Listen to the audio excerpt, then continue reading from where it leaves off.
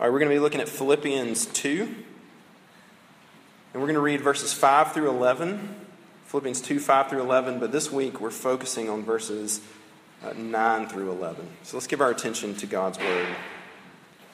It says, "Have this mind among yourselves, which is yours in Christ Jesus, who, though he was in the form of God, did not count equality with God a thing to be grasped, but made himself nothing, taking the form of a servant, being born in the likeness of men.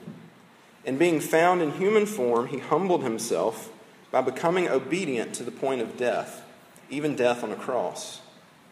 Therefore, God has highly exalted him and bestowed on him the name that is above every name, so that at the name of Jesus every knee should bow in heaven and on earth and under the earth, and every tongue confess that Jesus Christ is Lord, to the glory of God the Father."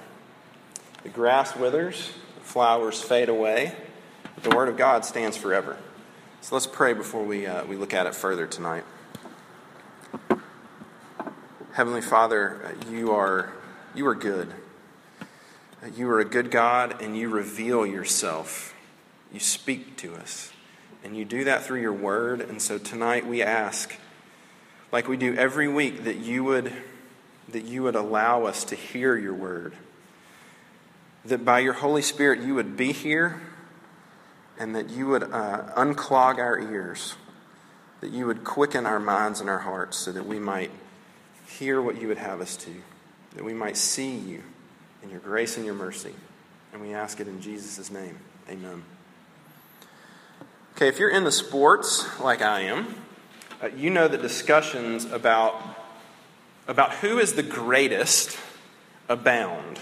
They happen all the time. I listen to a fair amount, I won't say how much, a fair amount of sports talk radio, and the conversations are almost endless about who is the greatest of all time, the greatest this season. You know, is Steph Curry the greatest basketball player on the planet? Is he better than LeBron? Is he the best of all time? Is he the greatest of all time? Or maybe it's a little early for that. Is he the greatest shooter, at least, of all time? You talk about quarterbacks a lot for some reason. Is Joe Montana the greatest quarterback of all time? He was undefeated in Super Bowls, went to 4 Super Bowls and won them all. Maybe it's Tom Brady. He went to 6 Super Bowls, but only, quote, won 4 of them. Somehow that's held against him. Can you throw Peyton Manning in that conversation of greatest, even though his postseason is not as illustrious as the other guys?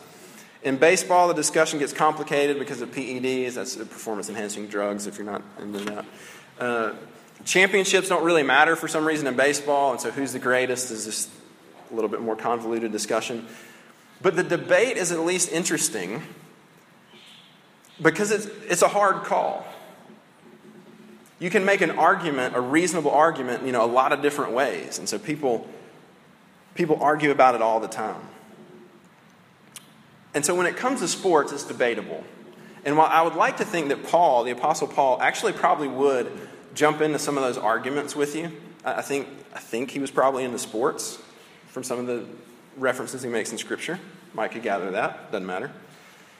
But if you'll allow me this, when it comes to what you worship,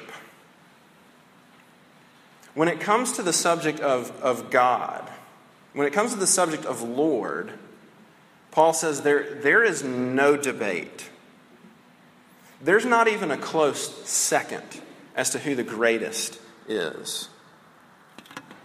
He says Jesus is the greatest of all time. There's no reason to debate. Jesus is the greatest, in a sense, everything. And while that might sound a little, cheesy and maybe a little obvious, I think if you'll stick with us tonight, I think you might see that we actually end up making that debate a little more interesting than it ought to be. So this semester we're studying through this letter, Philippians, letter that Paul wrote to this church. And it's a letter that's filled with joy. Paul writes them and he talks about the joy that he has in Christ and the joy that he wants them to have in Christ. And this week, we see that Paul tells us about the joy of Jesus' exaltation. In other words, last week we saw he talked about Jesus' humility, his humiliation. And this week we're focusing on the part where Paul he basically says, look how great Jesus is, how great God has made him in his exaltation. He's the greatest. And so I want to look at that along 3 lines. We're going to see, hopefully I want you to see tonight, that because Jesus is Lord, because Jesus reigns, we have the greatest outcome. And we'll try to explain what that means. Secondly, because Jesus is Lord, we have the greatest Lord you can have. And thirdly and finally, we'll see that because Jesus reigns, we have the greatest Savior. Okay? All right, so first, because Jesus reigns, because he's on the throne, because he's exalted, the greatest outcome possible. So look, basically, this may not be the best title for this point. Forgive me. Basically, this is kind of the general idea that Paul's getting at in this passage, and our next 2 points kind of support that. Verse 9, you see what Paul says. He says, therefore, God has highly exalted him and bestowed on him the name that is above every name. Now, you've probably heard it said, if you've been around church, you've probably heard it said that when you come to a passage, and if you see a therefore, you need to stop and ask, what's the therefore, right? And while, maybe that's a little goofy, but it's actually a pretty good rule. And here it certainly applies. So Paul, we're jumping in the middle, in a sense, in the middle of Paul's argument. So what does he mean when he says, therefore? You got to remember what we read it tonight, but what we talked about last week. Paul's in the middle of encouraging these Philippians and us. He says, look, you have, as believers, you have to be unified. You have to be together with one another. And to do that, you have to be humble. You have to consider other people more significant, more important than yourselves. He implores us to humility. And then he goes on to give the supreme example of Jesus' humility, of how he came to this earth and how he came as a man, right, as a baby, and what we walked through last week. And so right after that, he says that he was humbled to the point, even to the point of death on a cross. And so sort of right at the lowest imaginable point, the most humble point you can imagine, after Paul takes us there, he says, therefore. He says, therefore, God has exalted him. So what's Paul talking about? What does it mean that he exalted him? Well, he's talking about, the word means like lifted up, right? He's talking about Jesus' resurrection, God raising him up from the dead. He's talking about Jesus' ascension, when Jesus ascending, going up into heaven in front of his disciples. And he's talking about what we call Jesus' session. The fact that Jesus right now, right then when he wrote it and still right now, that Jesus is reigning on the throne. He's at the right hand of God. He's talking about all of that. It's basically this idea, Paul's saying, that God has lifted him up. He has lifted up Jesus to show how great he really is, to show off his greatness. We do it. We really do it all the time if you think about it. If somebody wins a trophy, often, maybe all the time, what do? They typically hold it up. You hold it up. If a lot of times you see when a team wins, what do they do with their coach besides pour Gatorade on him? Or one of the star players. A lot of times they'll lift him up and put him on their shoulders and carry him around, right? Lift it up. The president or a king might sit in a chair that's elevated above everybody else. You get the idea. It shows how great something is. And so, but Paul doesn't just say that God has exalted him. He actually says that God has, we've translated how highly exalted him. It's one Greek word that it seems like Paul has made up. He basically took the word exalted and put hyper on the front of it, which is something Paul does pretty frequently. He says, God has hyper exalted Jesus, that he has shown him to be. He hasn't made Jesus more glorious than he was, but he has shown him to be in a class all by himself. not just somewhat greater than other things, but he's lifted him up, shown him to be the greatest. And how much so? What's the extent of that greatness? The text says that he gives him the name that is above every name. So what name is that? There's some debate about it, but I think it's somewhat straightforward. God has exalted Jesus to the degree of giving him his name, of giving him the name Lord. Right? When you see that in the Bible, you might know this, or maybe not. When you see it now granted it doesn't reflect that way in this text, but often you'll see L-O-R-D in all capitals, but they're smaller capitals.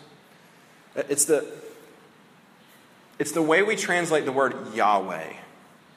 It's God's covenant name. It's the name of the glorious God, the Almighty God in covenant with his people. We think that the translation, it seems to be related to the to be verb in Hebrew. That basically his name means something like, I am what I am. Right? How deep is that? That his name is just, I am. I am what? I am everything. It's the name that, it's so glorious. If you remember when Moses says, God, Exodus 33:34 says, God, show me your glory. And God tells him, I'm going to set you in the cleft of a rock, also known as a cave. I'm going to put you in a cave.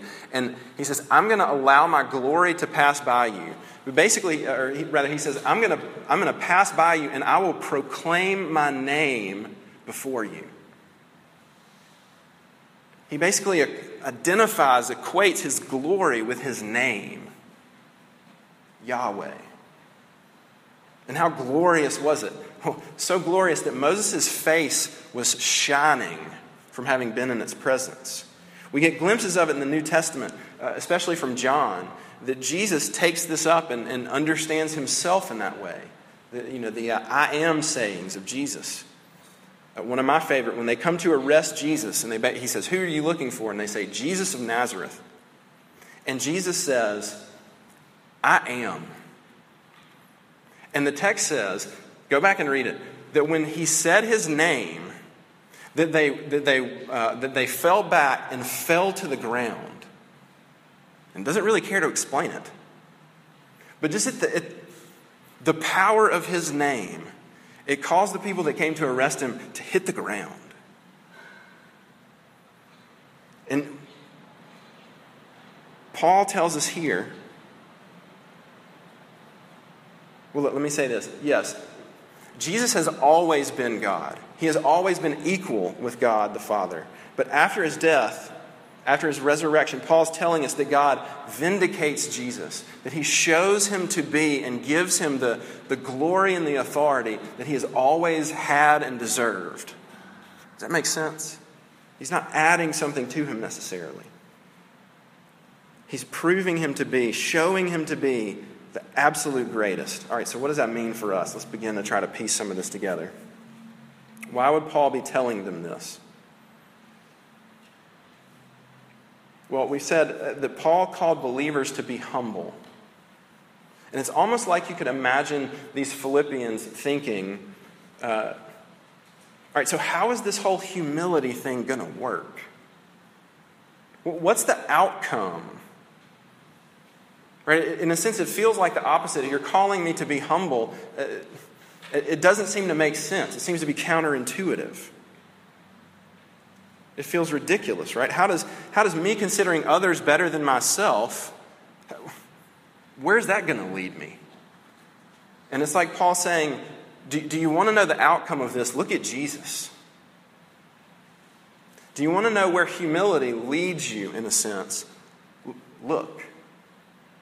Because remember, he says, therefore. He talks about how humble Jesus was. And he says, therefore, because Jesus was so humble, because he so selflessly laid aside his glory, therefore, God exalted him. And now look, it's not that it's a reward in the sense that Jesus sort of had some leverage against God. Or that we would, if you're humble enough, then you sort of kind of paint God in a corner, and you're humble enough and he owes you glory. But the point, what God is showing us, is that the humility is the greatness. Does that make sense? It's not a reward system necessarily, though I think God does reward humility. But what he's doing is showing that Jesus' greatness is his humility. His humility is what's great about him. Because the humility doesn't stop, right? You even see that in the passage. That ultimately all of this, in a sense, for Jesus is what? For the glory of the Father. But the humility is the greatness. Here's what I mean. Think about how much harder it is, how much greater it is to lay down your strength that you might have in some regard for someone else. How much harder that is, how much greater that is, than just displaying and using the strength for yourself. Think about it like this. I think I've used this illustration before, but hey, we'll go with it. Imagine if the Hunger Games were real, and we decided to do that in the United States. So you got every state, you draw numbers, whatever they did it, right? And every state has a representative. And we drop them, with 50 people, we drop off in like Yellowstone Park, and we can watch it all. Good luck. Whoever comes out alive, last one standing wins. And so imagine you've got one of those 50 happens to be a Navy SEAL in the prime of his career. And you got 49 other just people. Now, if you watch, if you've seen the movies or whatever, you can watch everything. It would actually be, now look, this is morbid, I get that. But it would actually be pretty impressive. It would be great. You would see his greatness. It would be impressive to watch him take care of those 49 other people. Which he would without too much problem. It'd be pretty impressive. But how much greater would it be if one of those other, 49, was like a 5-year-old girl? And instead of using his strength and showing how great he is by using his strength, what he did for himself, what he did was use his strength to protect this girl, take care of all 48 other people, and then get rid of himself to save that girl. How much greater would that story be? Right, you get the picture. It's so much harder to do. It shows so much more strength. The laying down of the strength is the greatness. All right, so what does all that mean? Basically, I think what you begin to see is that, a ton of things, but just for now, that the kingdom of God is backwards from the way the world works. Better way to say that. The world is backwards from the way the kingdom of God works, from the way reality works. Because what does the world tell us? The world tells us to maximize our resources. The world tells you and me to maximize your good looks or your money or your talent, your personality, your freedom, your rights, whatever it is. Maximize those things and use them for yourself. And that's what greatness looks like. The people that are the funniest, the wealthiest, the best looking, those are the great people. But in the kingdom of God, in reality, it's actually the opposite. That what greatness looks like is using those resources for other people. Laying down your glory, so to speak. But the problem is it doesn't feel like that, right? It feels like death to lay down your glory for someone else. It feels like the opposite. What's the outcome of that? And Paul is saying, look at Jesus. What's the outcome? Jesus is the greatest. That's where humility, in a sense, leads. So, all right, we see that the greatest outcome. We're going to have to keep moving quickly. Secondly, we see because Jesus is Lord, because he is exalted, we have the greatest Lord. Verse 10 and 11, first part of 11 says this, so that at the name of Jesus, every knee should bow in heaven and on earth and under the earth, and every tongue confess that Jesus Christ is Lord. And look, what I want you to see here is that because God has exalted Jesus, because he has lifted him up, Jesus is in charge of everything. Jesus reigns supreme over absolutely everything that is. There is nothing outside of his control. So where do we see that? You see, it says that every person, and it seems to include every being, every heavenly, every angel, every demon, every person that has or will ever live, those in heaven, on earth, under the earth, everybody, everything, that ultimately everything will bow to his authority. Now it's actually a quote. Paul's quoting from Isaiah 45:23. And we're going to come back to this again in a minute. But so what's Isaiah doing? Paul's quoting this section from Isaiah. In Isaiah 40 to 48, it's basically, you could say, it's sort of God versus other gods. It's Isaiah showing, or God showing, how he is better than, or really the only true God. Better than any other God you might make up.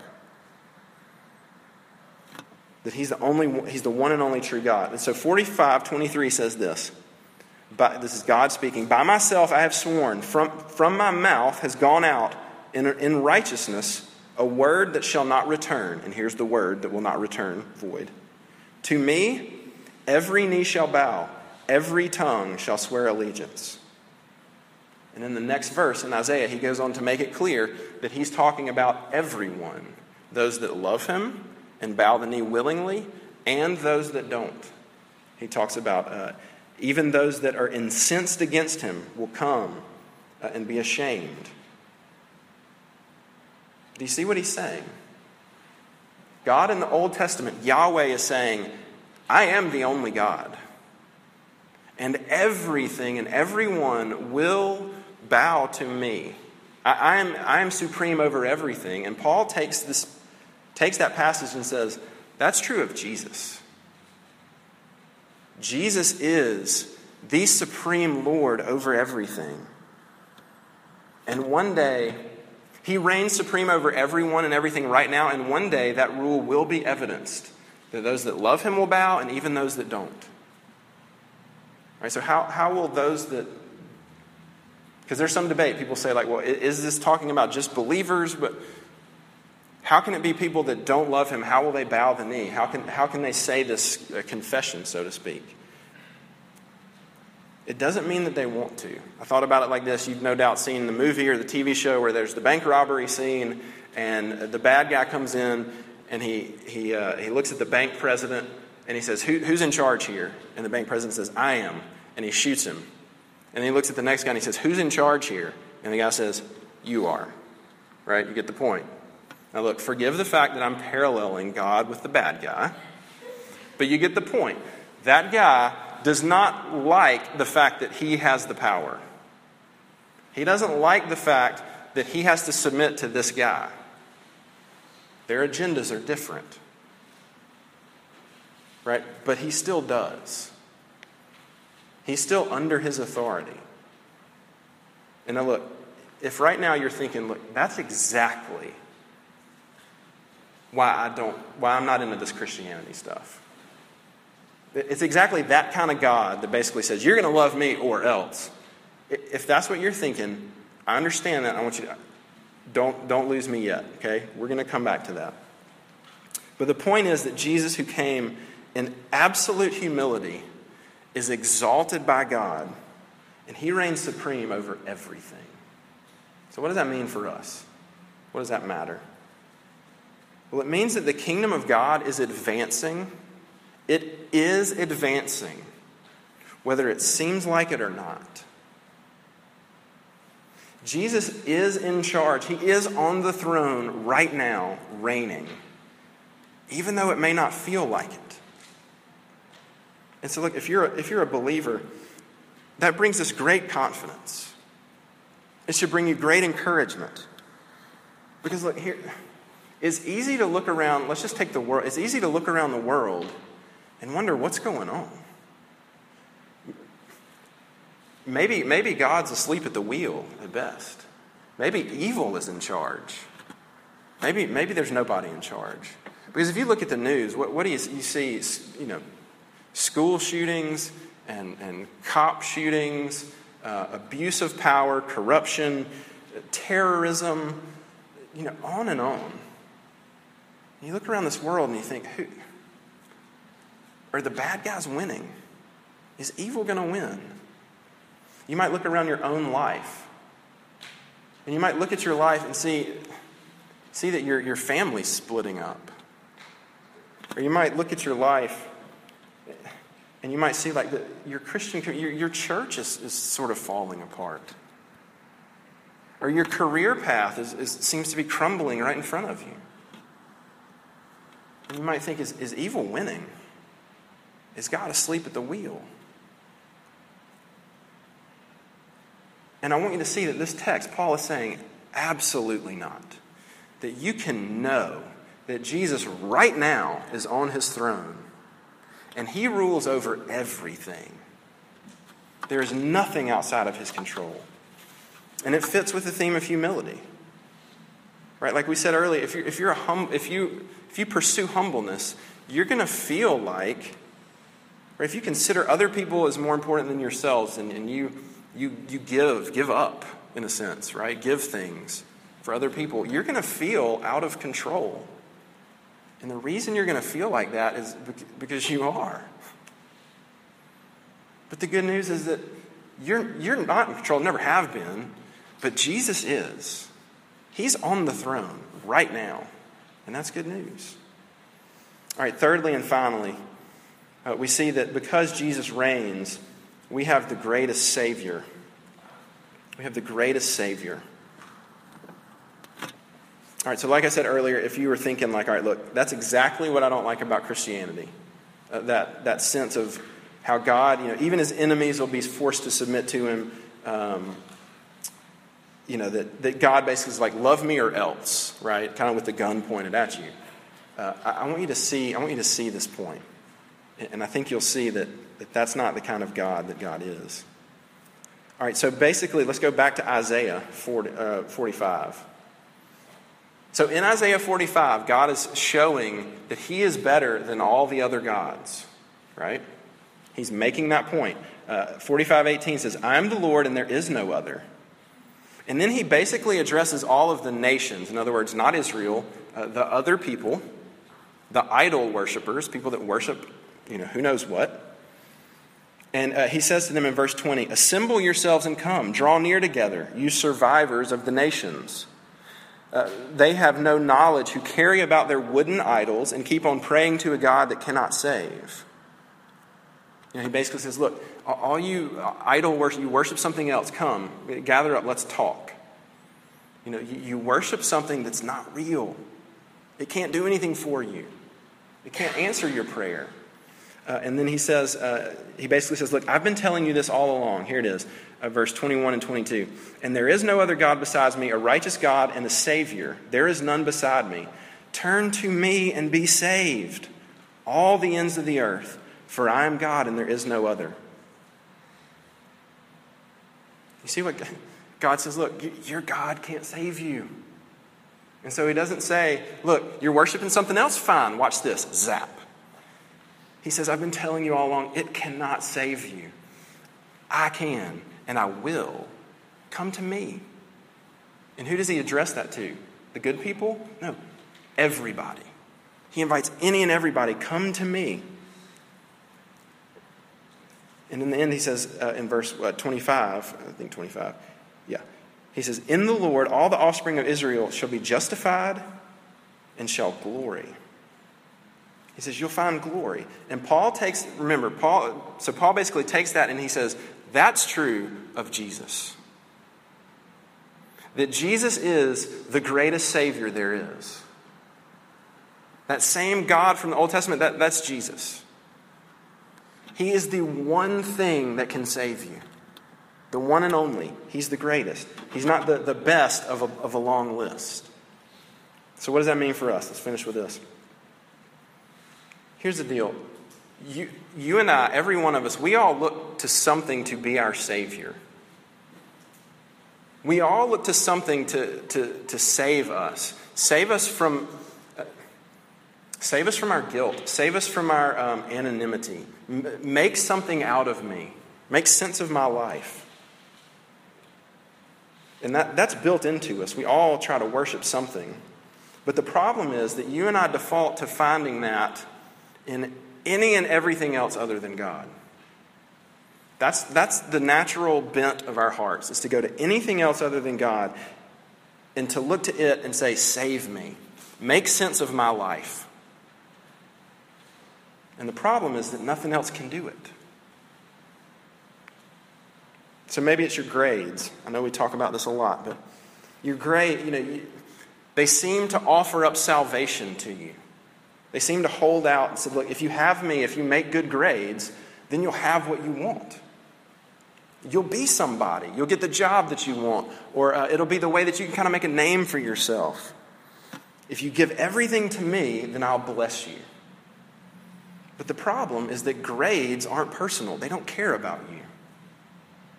They can't answer your prayers. And when you fail them, they don't extend grace. They're not designed to. They can't. All grades makes you do is work harder. Keep it up. And if you fail or if you stop, there's only curse. Look, making good grades is a good thing. It's just a terrible savior. It's like drinking salt water to try to quench your thirst.